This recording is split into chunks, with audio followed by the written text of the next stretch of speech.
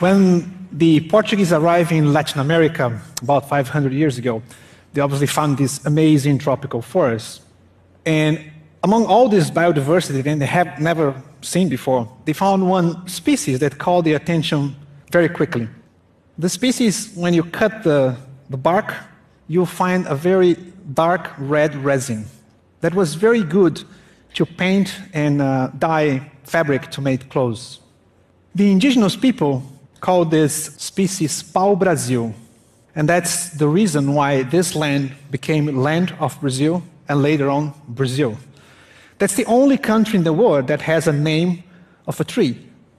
So you can imagine that it's very cool to be a forester in Brazil, among other reasons. You know, forest products are all around us. Apart from all those products, forest is very important for climate regulation. In Brazil, almost 70% of the evaporation that makes rain actually comes from the forest. Just the Amazon bombs to the atmosphere 20 billion tons of water every day.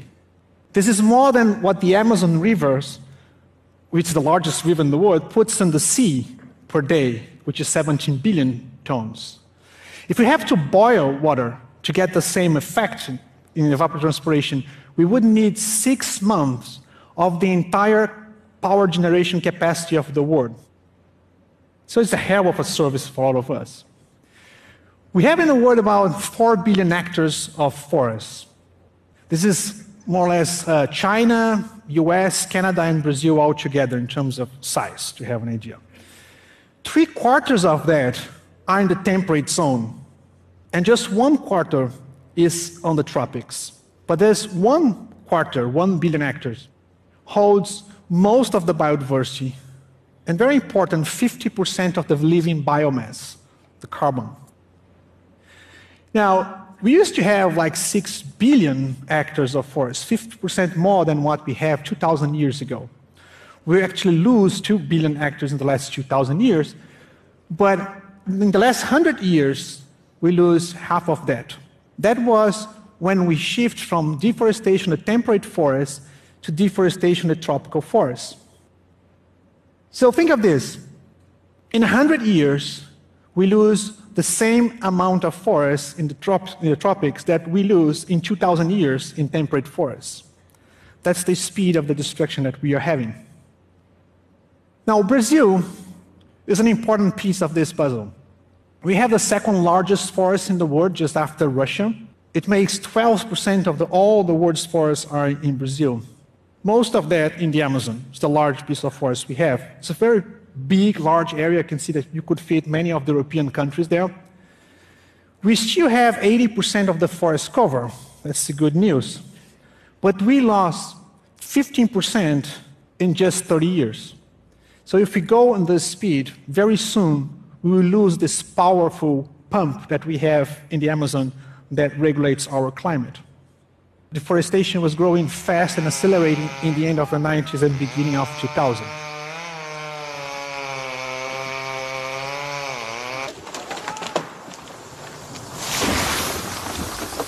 $27,000 square kilometers in 1 year. This is 2.7 million hectares. It's almost like half of Costa Rica every year. So at this moment, this is 2003, 2004, I've come to, happened to be coming to work in the government, and together with another teammates on the National Forest Department, we were assigned a task to join the team and find out the causes of deforestation and make a plan to combat that at national level, involving the local governments, the civil society, the business, local communities, on an effort that could tackle those causes. So we come up with this plan with 144 actions in different areas.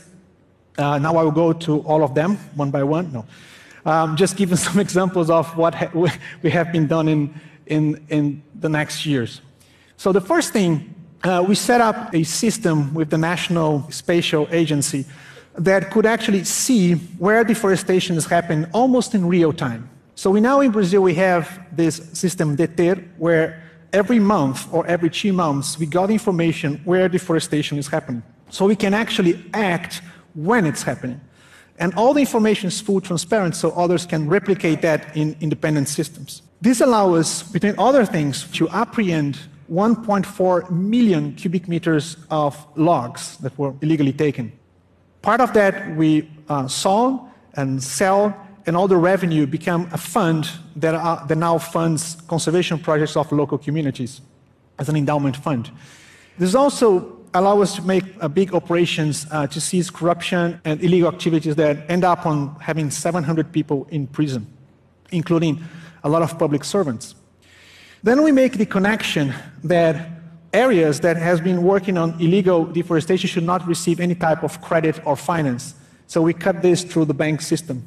And then link this to the end users, so supermarkets, the slaughterhouses, and so on, that buy products from illegal clear-cut areas. They also can be liable for the deforestation. So making all these connections to help to push the problem down. And also, we work a lot on land tenure issues. It's very important for conflicts. 50 million hectares of protected areas were created, which is an area the size of probably something like the size of Spain. And from those, 8 million were indigenous lands. Now, we start to see results. So in the last 10 years, deforestation come down in Brazil 75%. This is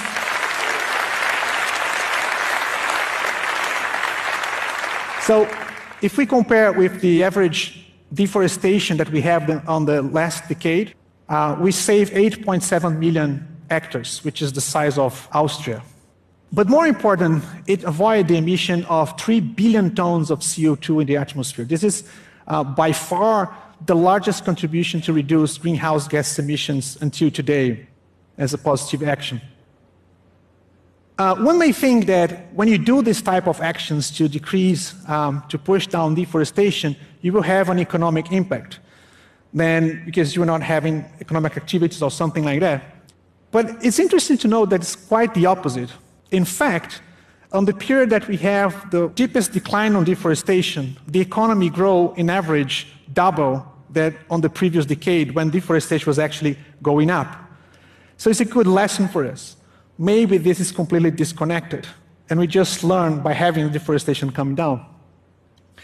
Now, these are all good news, and it's quite an achievement, and we obviously should be very proud about that, but it's not even close to sufficient.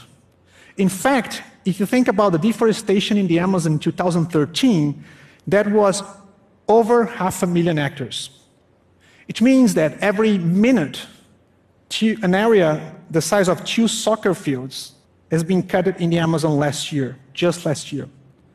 If we sum up the deforestation that we have in the other biomes in Brazil, we are talking about still the largest deforestation rate in the world. It's more or less like we are like forest heroes, but still deforestation champions. So we can't be satisfied, not even close to satisfied. So the next step, I think, is to fight to have zero loss of forest cover in Brazil, and to have that as a goal for 2020. That's our next step. Now, I've always been interested on the relationship of climate change and forests. First, because 15% of greenhouse gas emissions come from deforestation, so it's a big part of the problem.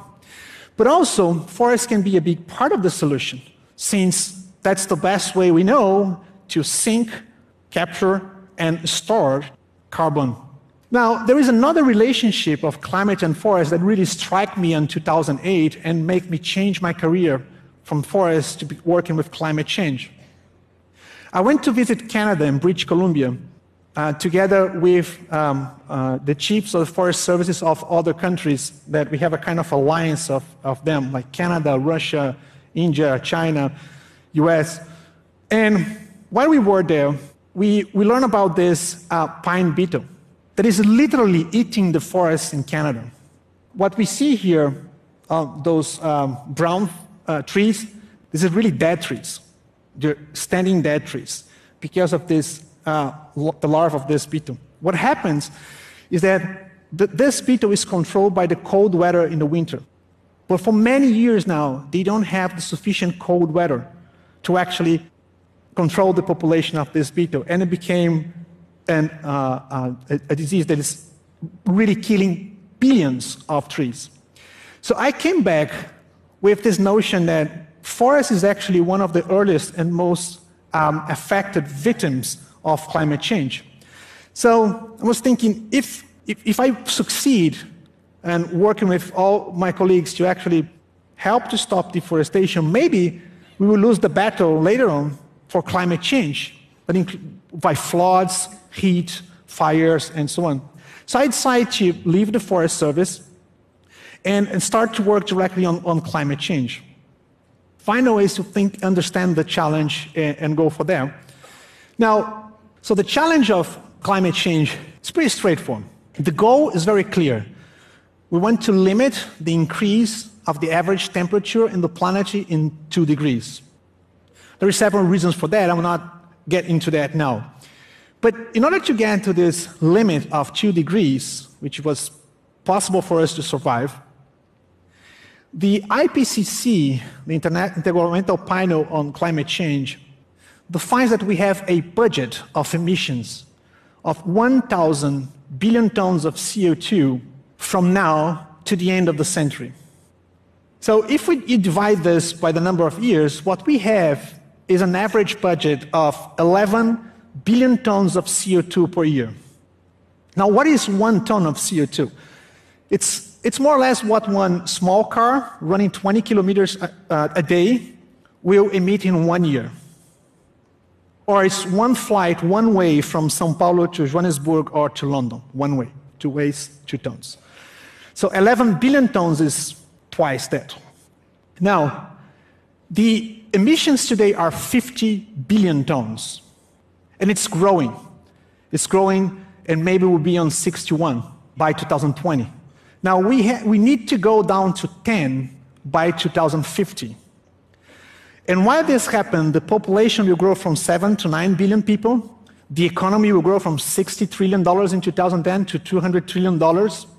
And so what we need to do is to be much more efficient in a way that we can go from 7 tons of carbon per capita, per person, per year, into something like 1. You have to choose. Or you take the airplane or you have a car. So the question is, can we make it? And that's exactly the same question I got when I was developing the plan to combat deforestation. It's so big problem, so complex, can we really do it? So I think so. Think of this. The deforestation means 60% of the greenhouse gas emissions in Brazil in the last decade. Now it's a little bit less than 30%. In the world, it's 60% is energy. So if we can tackle directly the energy the same way we could tackle deforestation, maybe we can have a chance. So there are 5 things that I think we should do. First, we need to disconnect development from carbon emissions. We don't need to clear-cut the forests, all the forests, to actually get more jobs in agriculture and have more economy. That's what we prove when we decrease deforestation, the economy continues to grow. Same things could happen when in the energy sector. Second, we have to move the incentives to the right place. Today, $500 billion a year goes into subsidies to fossil fuels. Why don't we put a price on carbon and transfer this to the renewable energy? Third, we need to measure and make it transparent where, when, and who is emitting greenhouse gases. So we can have action specific to each one of those opportunities. Fourth, we need to leapfrog the routes of development, which means you don't need to go to a landline telephone before you get to the mobile phones. Same way we don't need to go to fossil fuels, to the 1 billion people that don't have access to energy, before we get to the clean energy. And fifth and last, we need to share responsibilities between governments, business, and civil society. There are work to do for everybody, and we need to have everybody on board. So to finalize, I think, future is not like a fate that you have to go as business as usual goes. We need to have the courage to actually change the route, testing something new. Think that we can actually change the route. I think we are doing this with deforestation in Brazil, and I hope we can do it also with climate change in the world. Thank you.